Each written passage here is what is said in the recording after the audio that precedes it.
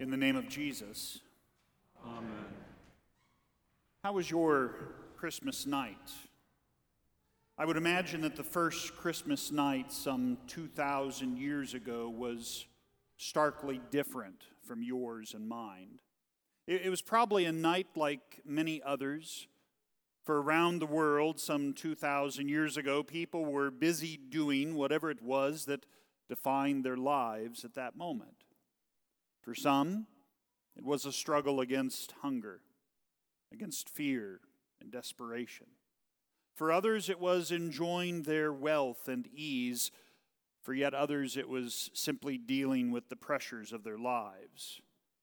But for all, some 2,000 years ago, that first Christmas was just another night lived in darkness. And indeed, it was and is still a dark world. God had created the world to live in union with Him. He had breathed life into the father of our race, Adam, who was a creature of dust. He then had formed Eve from the side of Adam and had joined the two together, to become one, and joined them as well to Himself. How bright the world must have been in Eden before the fall, when they lived in harmony with the Creator. But then darkness came. Those created and loved by God rebelled against Him, bringing with it a darkness that permeated all creation. Death had entered through sin. And as the children of Adam then procreated and filled the world, they took with them that very darkness, the darkness of that dreadful day in Eden when sin and death entered the world. And so maybe we do know a little bit about this darkness. Maybe some of this darkness has affected you, perhaps last night, or for most of your nights. Perhaps for you and your family, it's been a different Christmas this year with the pandemic and family gatherings. Perhaps even because of economics, fewer or smaller presents under the tree. And so it was that night in Bethlehem, some 2,000 years ago. It, too, was a world of darkness cut off from the source of all light, the Creator. Yet, a light was breaking into the world. For a young girl carried in her virgin womb a son. And this daughter of Eve was about to give birth to the one who would be the light of the world. This infant would reverse forever the horror of humanity's fall into sin and death and darkness. This was the miracle of all miracles, that our human sister Mary became, by the power of the Holy Spirit, the Mother of God, the bearer of the Savior of the world. Now, the opening verses of the Gospel of John, which we read earlier, are among the greatest and most familiar verses of the Bible, or of any literature for that matter.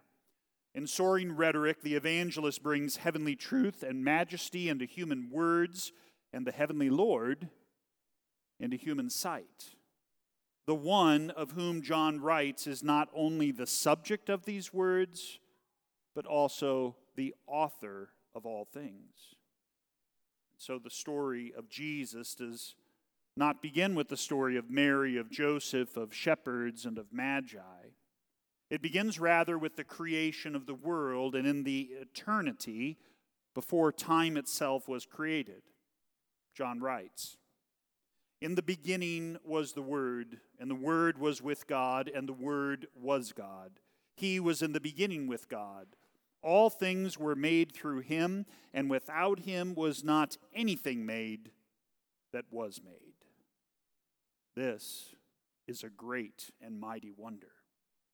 The Creator, the Word of God, now joins Himself to His broken and hurting creation in order to redeem us all. And this was His promise from the beginning, from the day in which human sin broke the perfection of Eden through the lives of patriarchs and prophets and kings, through a humble man named Jesse and the tree that would sprout through his son David, there is one golden thread that unites it all. History may change. Circumstances may change. But God's eternal promises do not.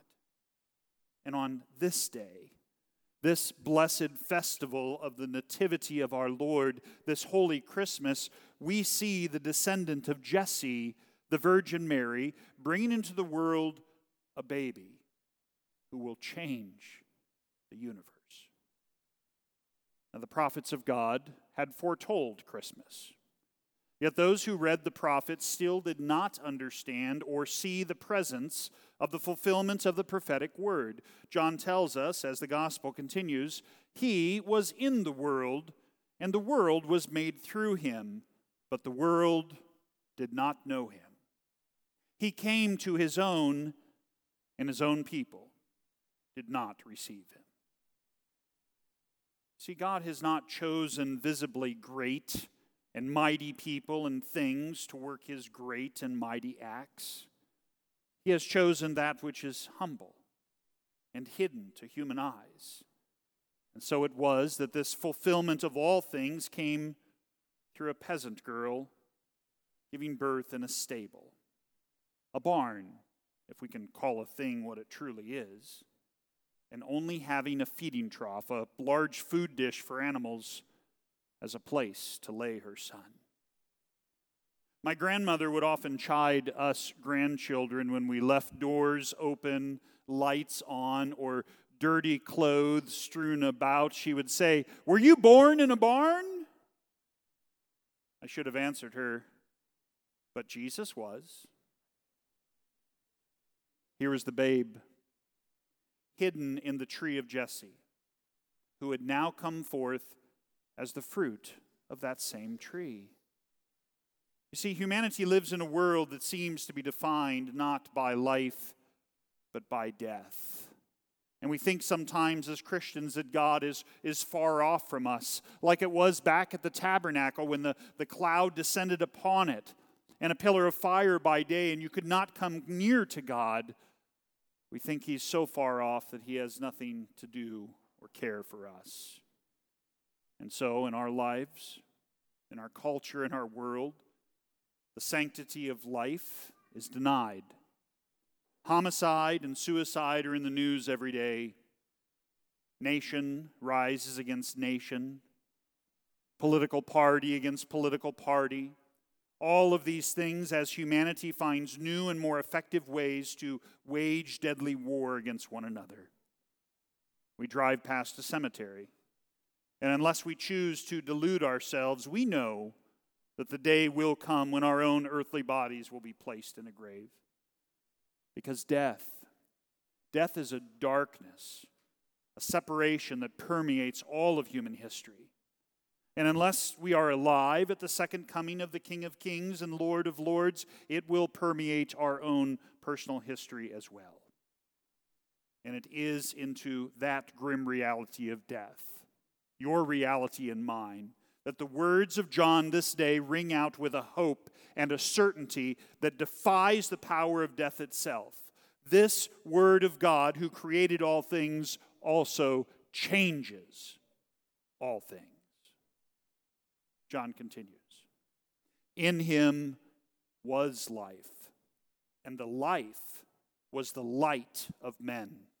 The light shines in the darkness, and the darkness has not overcome it." So yes, it's a dark world in many ways. And let's be honest, it's been a dark year. And yes, all of us have sinned, and all of us thus deserve not only earthly death, but eternal death. And yet the Creator, your Maker, so loves you that he's taken this darkness and he's destroyed it with his own light. And where his light is, life, not death, reigns.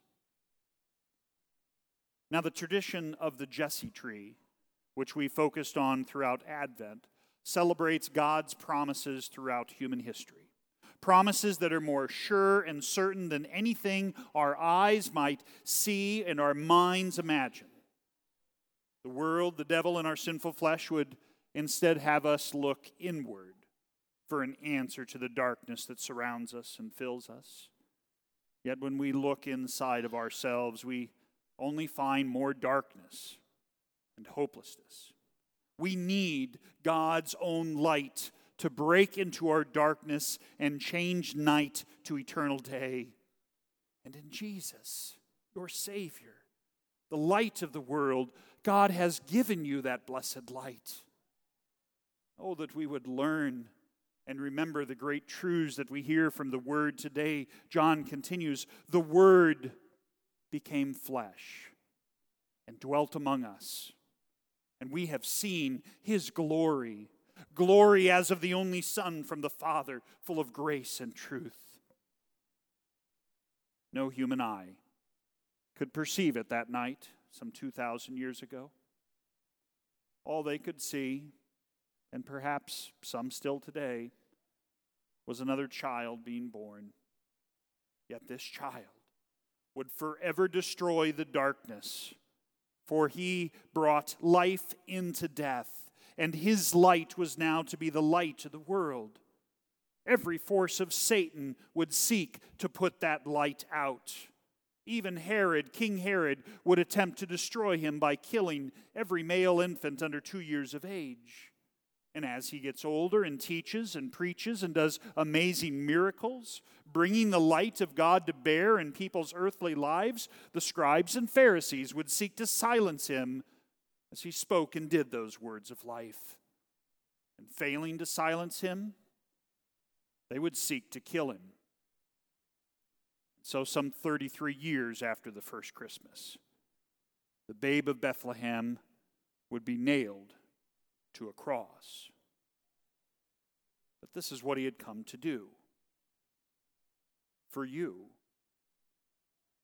The Christmas story is about a baby who had been born to die.